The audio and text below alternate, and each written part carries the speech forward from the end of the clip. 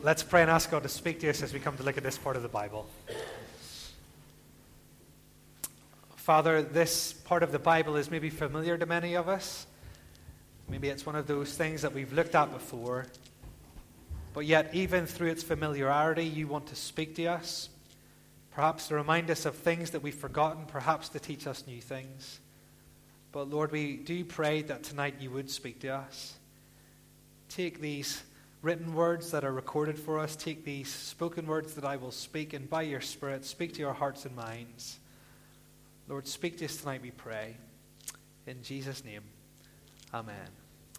The number 26.2, does that mean anything to any of you? 26.2?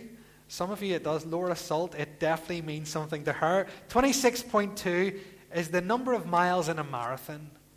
A marathon is 26.2 miles. Can you imagine running that distance? Yeah, Laura can. All too soon. Yeah.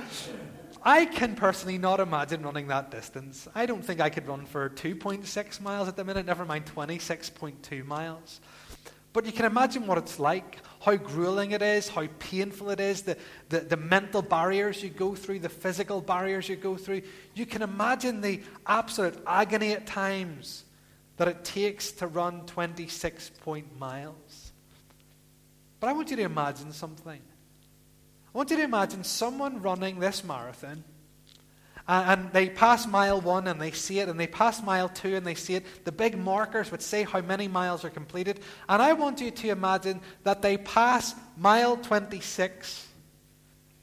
There's 0.2 miles left, and they decide they're not going to finish the race. They pass mile 26 and they can see the finish line. It's just there. And what they decide to do is actually to say, do you know what, I'm not going to finish it. Instead, I'm just going to walk back to the car. It's almost unthinkable, isn't it? And yet here in Numbers 13 and 14, this is exactly what is happening. It may feel like a marathon when we started the book of Genesis back in September to now, but it felt a lot longer for the people involved in those stories. And if you remember in Genesis chapter 12, God gave the people a promise. What did he promise to Abraham? He said, I'm going to make you into a great nation. I'm going to make you the father of many people. I'm going to make you the father of a nation. I'm going to give you descendants. That's part of the promise. And I'm going to bless them. And how am I going to bless them? In lots of ways, but one of the ways I'm going to bless them is I'm going to give them a land. I'm going to give them the land of the Canaanites and the Perizzites and the Hittites and the Jebusites. I am going to give them this wonderful land that's flowing with milk and honey. I'm going to bring them in, and I'm going to give them that as their inheritance. And they're going to be my people and enjoy peace in that land. What a fantastic promise was given back in Genesis chapter 12. But as you know, as you've seen over the past months, it has been a marathon journey for the people of God. They ended up in Egypt, do you remember? And they were slaves there. And they were under this oppression, and they were there for hundreds of years. And in that time, they became this huge nation. And then what did God do? Miraculously, he saved them. He sent the plagues on Egypt. And Pharaoh finally says, okay, get out.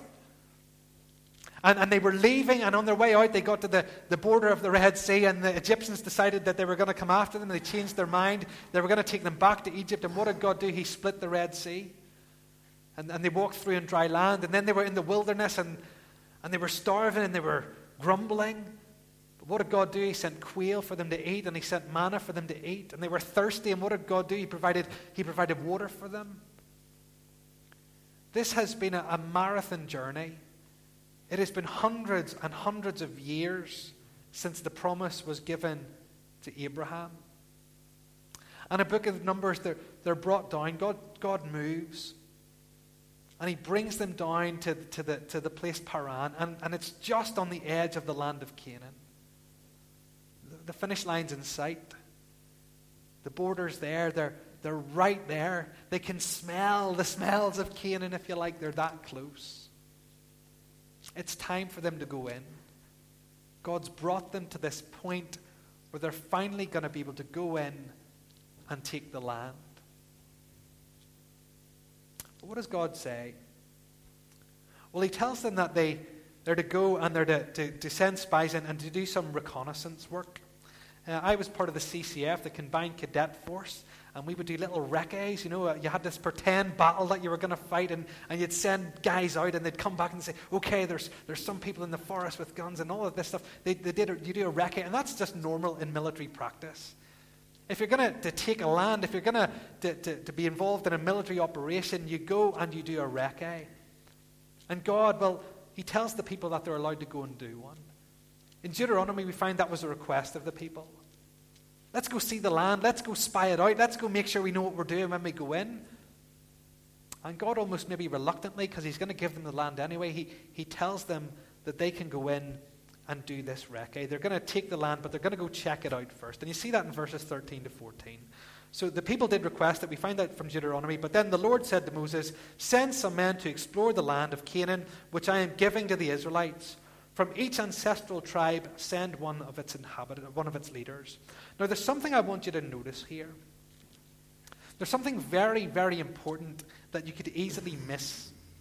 And it's what God says in verse 2. He says, yes, send some men to explore the land. But he says, but know that I'm going to give it to you.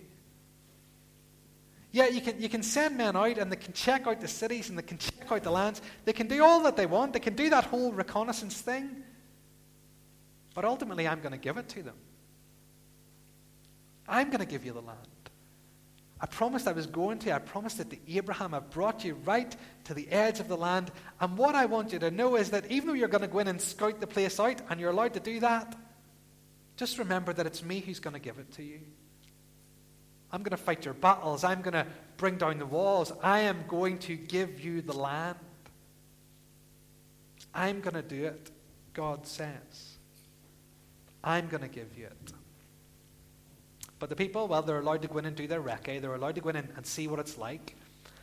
And so Moses, he gives them some instructions. And you see those in verses 17 through to 20. What does Moses say? Well, when Moses sent them to explore Canaan, he said, go up through the Negev and into the hill country. See what the land is like and whether the people who live there are strong or weak, few or many. What kind of land do they live in? Is it good or bad? What kind of towns do they live in? Are they unwalled or fortified? How is the soil? Is it fertile or poor? Are there trees in it or not? Do your best to bring back some of the fruit of the land. It was the season for the first ripe grapes. See what he wants them to check out? How's the land? Is it as good as God promised? Is it this wonderful land flowing with milk and honey? Just come back and tell us all about it. We're excited to hear about the land. But we are going to have to fight, guys. We are going to have to go in and wage a military campaign here. So go and find out, what are the people like? Are they big or small? Are they powerful or weak? What are the cities like? Are they big or small? What are the walls like? Are they high? Are they wide? He sends them to get all of this information so that they know what to expect, so that they know what they're going into whenever they go into the land. I enjoy boxing. Last night Tyson Fury was fighting and Josh Warrington. And one of the things that boxers do is that whenever they're signed up for a fight, they watch videotapes of their opponents. And they learn what their opponents are like. They learn how they box. They learn their stance. They learn their movements. They learn their kind of fitness. They do all of this study in preparation for going in. But you know what has never happened in the history of boxing? What has never happened is that a fighter, having been signed up for a fight, watches a video and then turns around to the promoter and says, I'm not fighting him. That doesn't happen, does it? You see, the battle has already been set. The boxing date has already been agreed. The promotion has already been done. Both men have signed up for the battle. And they're simply watching the video so that they're prepared for when they go into the ring. And here it's just like this. There's not really a choice here. God has said he's going to give them the land. God is commanding them to go in. It's not one of these things that's meant to be up for debate. This recce is simply to give them an idea of what they're going to face. But ultimately, they're not meant to be coming up with a recommendation of whether they go into the ring or not. They're meant to go in. God has called them to go in. And God's told them, I'm going to give you the land. Anyway, they go into the land. Verse 21. So they went up and explored the land. At the end of 40 days, they returned from exploring the land. Now that's interesting. They returned. These 12 men from the Israelites, who would have been the enemies of the people in the land, they go in and they can roam around this land for 40 days, and all 12 come back. They haven't been attacked. They haven't been killed. They've been kept safe the whole 40 days. Not a problem they faced. Not one problem. But they come back, and then they give the report. Verse 26. They came back to Moses and Aaron and the whole Israelite community at Kadesh in the desert of Paran. There they reported to them and to the whole assembly and showed them the fruit of the land. They gave Moses this account. So do you see what they did there? They went and they showed everybody the fruit. Hey, look at this. Look at these big ripe grapes. Delicious. But then look who they speak to. They speak to Moses next. They go privately to Moses. That's who'd sent them out. And if you have a look at verse 27, you'll see what they say there. We went into the land which you sent us, and it does flow with milk and honey. Here is its fruits. See what they say there? First of all, I've got great news. We've got brilliant news. The land is exactly what God said it was like. It's rich. It's fertile. This idea of the picture language is overflowing with milk and honey. It's like the milk is like oozing out of the udders of the cows. There's so much in these big cows. And it's like the honey is just dripping out of the beehives. It's overflowing. It's abundant. It's wonderful. There's lots of fruit and vegetables, and it's fantastic. It's just like God said it was. It's even better than God said it was. It's wonderful. Good news. What God said is true. But then they give them the bad news. And the bad news is in verse 28. Have a look there. So the good news, it is overflowing with milk and honey, and here's the fruit. The bad news, the people who live there are powerful, and the cities are fortified and very large. You see the people living in the land? They do weights. You see the people living in the land? They're big lads. And you see the cities? They're big. And you see the walls that we're going to have to try to get over around? They're huge. Big people. Big cities. Big walls. It's really interesting whenever you look at the archaeology of the land of Canaan from this time. The report's really accurate. They were huge cities. Some of these cities held 40,000 people, which today doesn't sound like much, but in that world, that was a huge city. And as for the walls being big, again, archaeology has shown us that some of these ancient cities had walls which were about 20 foot wide, never mind high. This is an accurate report. I don't know what the genetics were like, but I can't imagine they were saying they were big lads if they weren't. It's a true report. They're big. The cities are big. The walls are big. They're big lads. Big cities. It's not going to be easy. And then if you look at verse 29, they also say that everywhere is inhabited. There's nowhere they're going to be able to go without a fight. They're not going to be able to take any land without a fight. Because look at verse 29. The Amalekites live in the Negev. The Hittites, the Jebusites, and the Amorites live in the hill country. And the Canaanites live near the sea and along the Jordan. There are people everywhere in this land. Anywhere we go, whatever city we decide to take, whatever part of the land we enter, we're going to face opposition. It is a fully occupied land. They come back, and this is the report they give to Moses. And all 12 spies agree with this. Because these are the facts. This is the reality that they saw. This is not a made-up account. This is what they saw. This was the reality in front of them. If they go into the land, yep, fertile, good, beautiful, wonderful, but big lads, big cities, big walls. This is the reality of what they saw. No one disagrees about this. This was the reality of it. But what they disagree about is what they should do. And what I think is interesting here is that they were never asked what they thought they should do. They were never asked to come back with a recommendation. Moses didn't say, go into the land, then come back and tell us whether you think we should go in or not. No, they had to go in. This is what God was calling them to do. No matter how big the lads were, how wide the walls were, how huge the cities were, they were meant to go into the land because God had promised to give it to them.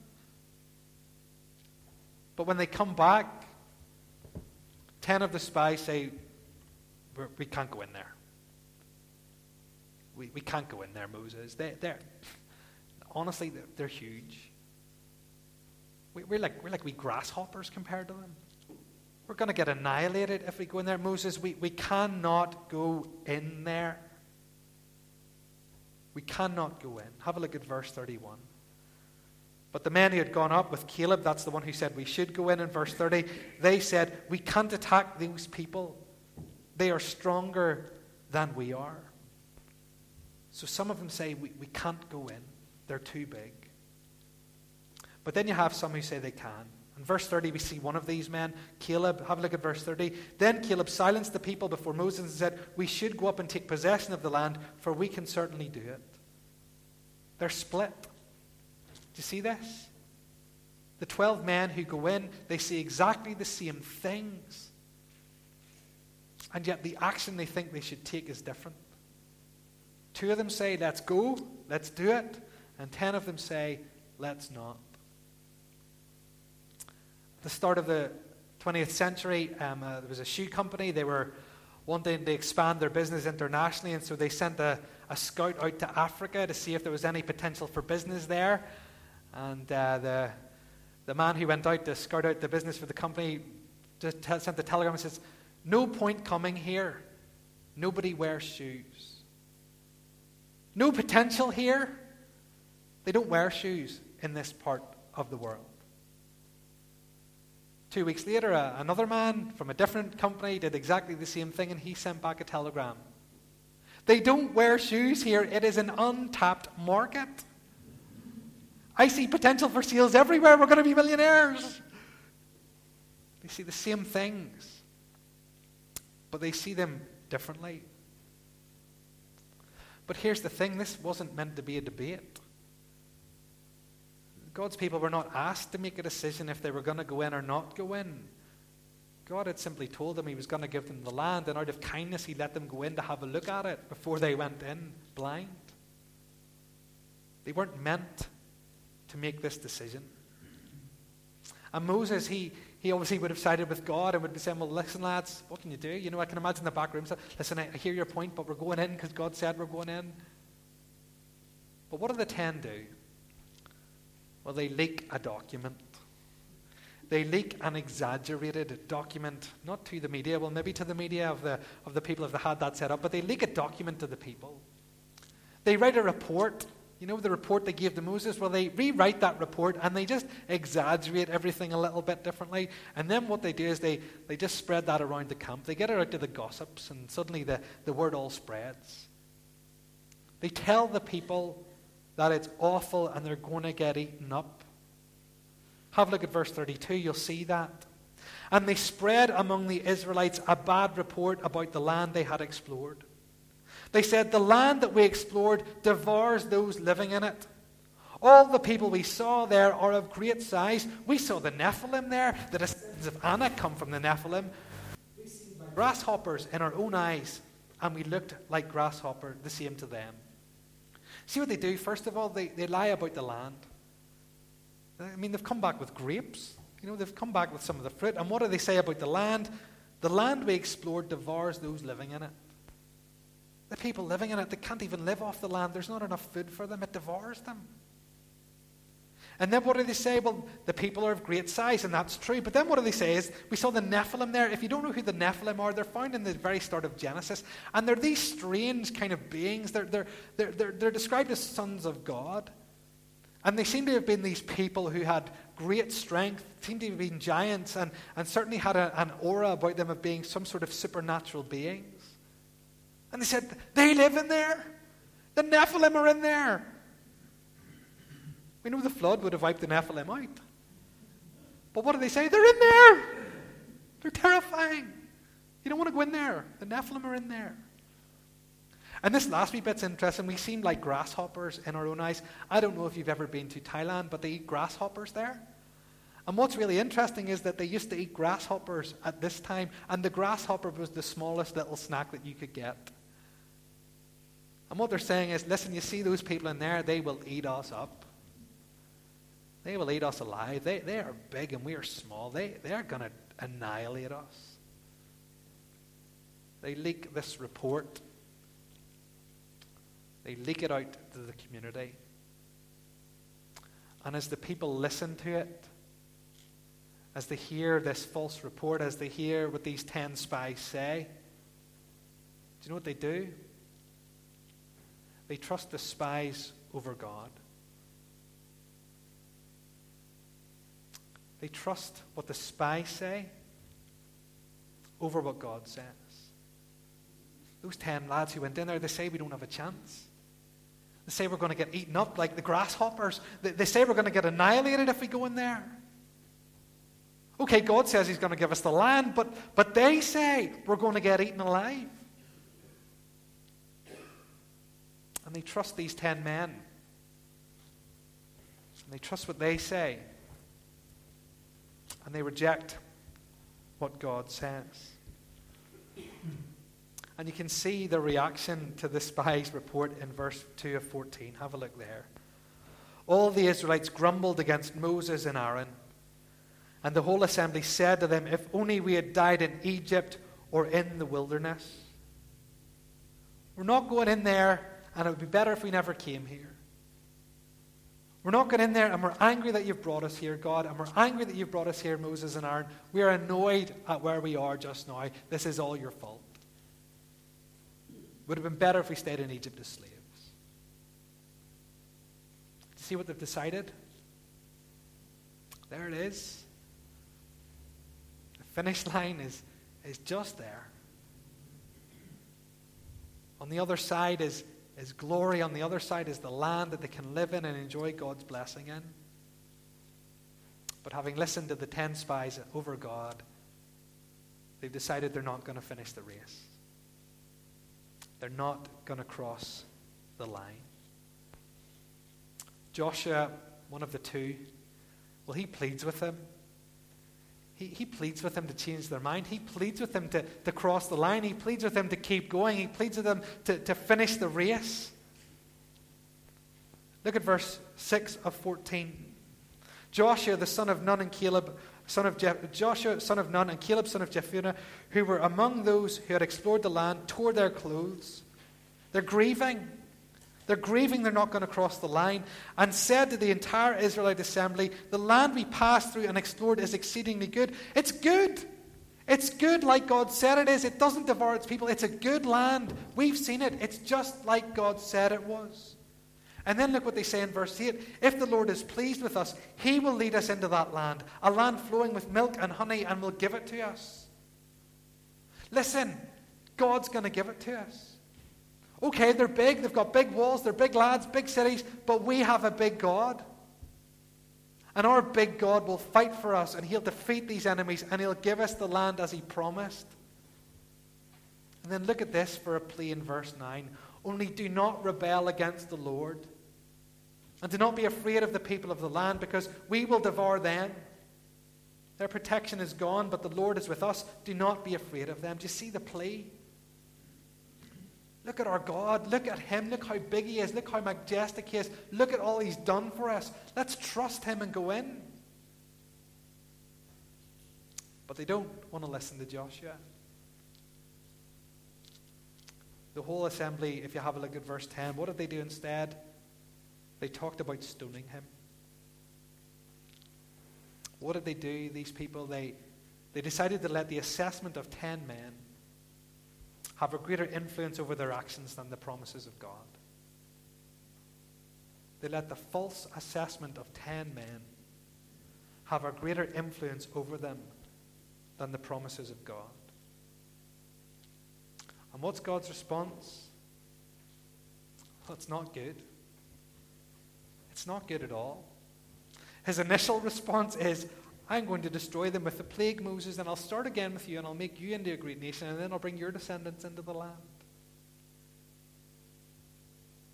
But Moses, what does he do? Well, he prays for them. But you can see the annoyance of the Lord. Can't you? Have a look at verse 11 of 14. The Lord said to Moses, how long will these people treat me with contempt? How long will they refuse to believe in me? Do you see what they're refusing to do? They're refusing to believe in him. They're refusing to trust his promises. They're refusing to lean on him. They're refusing to believe in him. How long will they refuse to believe in me in spite of all the signs I performed among them? I will strike them down with a plague and destroy them, but I will make you into a great nation, a nation greater and stronger than they. But then what does Moses do? Well, he intercedes for them. And he asks God to forgive them. And God does. He's not going to destroy them. He shows them mercy. He doesn't destroy them. But there are consequences for their rebellion. He shows them grace. He forgives them. But their rebellion, it has consequences. And what the consequences are is that they're never going to cross the line. These people who rebelled, who trusted the men over God, God is never going to let them into the promised land. He's not going to let them see the land flowing with milk and honey. He's not going to let them taste the sweetness of the honey and taste the fullness of the milk. Instead, their children will, but they won't. And you see that in verse 20. Have a look there. The Lord replied, I have forgiven them as ye asked. Nevertheless, as surely as I live, and as surely as the glory of the Lord fills the whole earth, not one of those who saw my glory and the signs I performed in Egypt and in the wilderness, but who disobeyed me and tested me 10 times, not one of them will ever see the land I promised on oath to their ancestors. No one who has treated me with contempt will ever see it. And if you read the whole passage, you'll see it's going to go to their children. But these people who decided not to cross the line, they're never going to cross it. They're never going to enter the land. Joshua and Caleb will, but the majority of the people won't. And here's the question that I want us to think about as we finish. And this is probably the most important question. And the question is, what stopped them crossing the line? What was it that stopped them going into the land and taking possession of it and enjoying all that God had for them? What was it that stopped them going and taking the land? The answer is very, very simple. The people walked by sight and not by faith. They walked by sight. They walked only by what they could see. And they didn't walk in any way by faith. Whenever they looked at the land, whenever they saw the cities, the big lads, the big walls, the big cities, that's all they saw. And those things were there, but that was all they saw. They didn't look above the hills to the heavens and see the God who created everything. The big men, the big cities, the big walls, but they didn't see the big God. They didn't see the big God. They only saw things with their eyes and not with faith. They looked at the task ahead of them. They looked at what the land was like and the people and all of that stuff. And humanly speaking, it was impossible. They were never going to be able to take this land. And they were right. They wouldn't have been able to by themselves.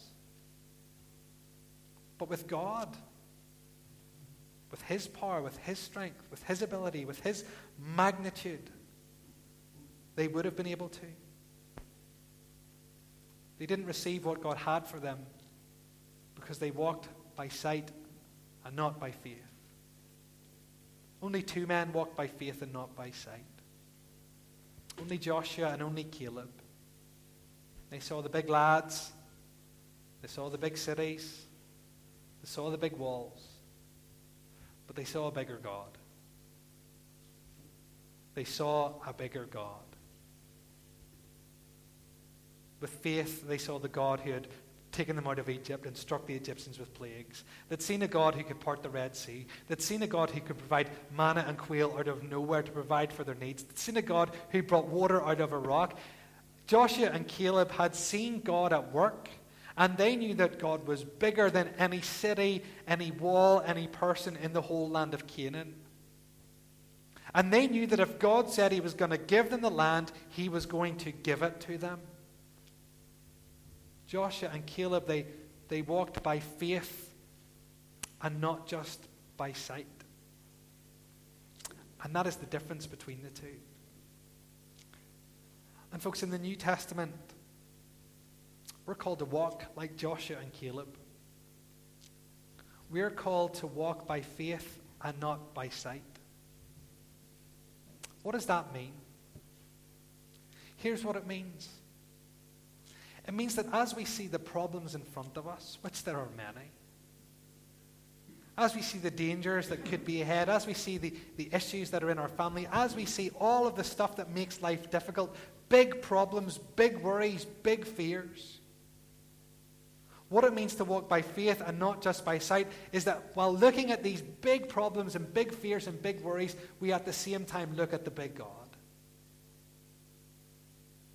At the same time, we look at the big God with eyes of faith. And what we do whenever we've got all of these big problems and fears and worries in front of us, we trust in the big God's promises. We trust in what the big God has said. We rely on him. We trust him to do everything that he's promised to do. I don't know about you, but I think it's very easy to be like the 10.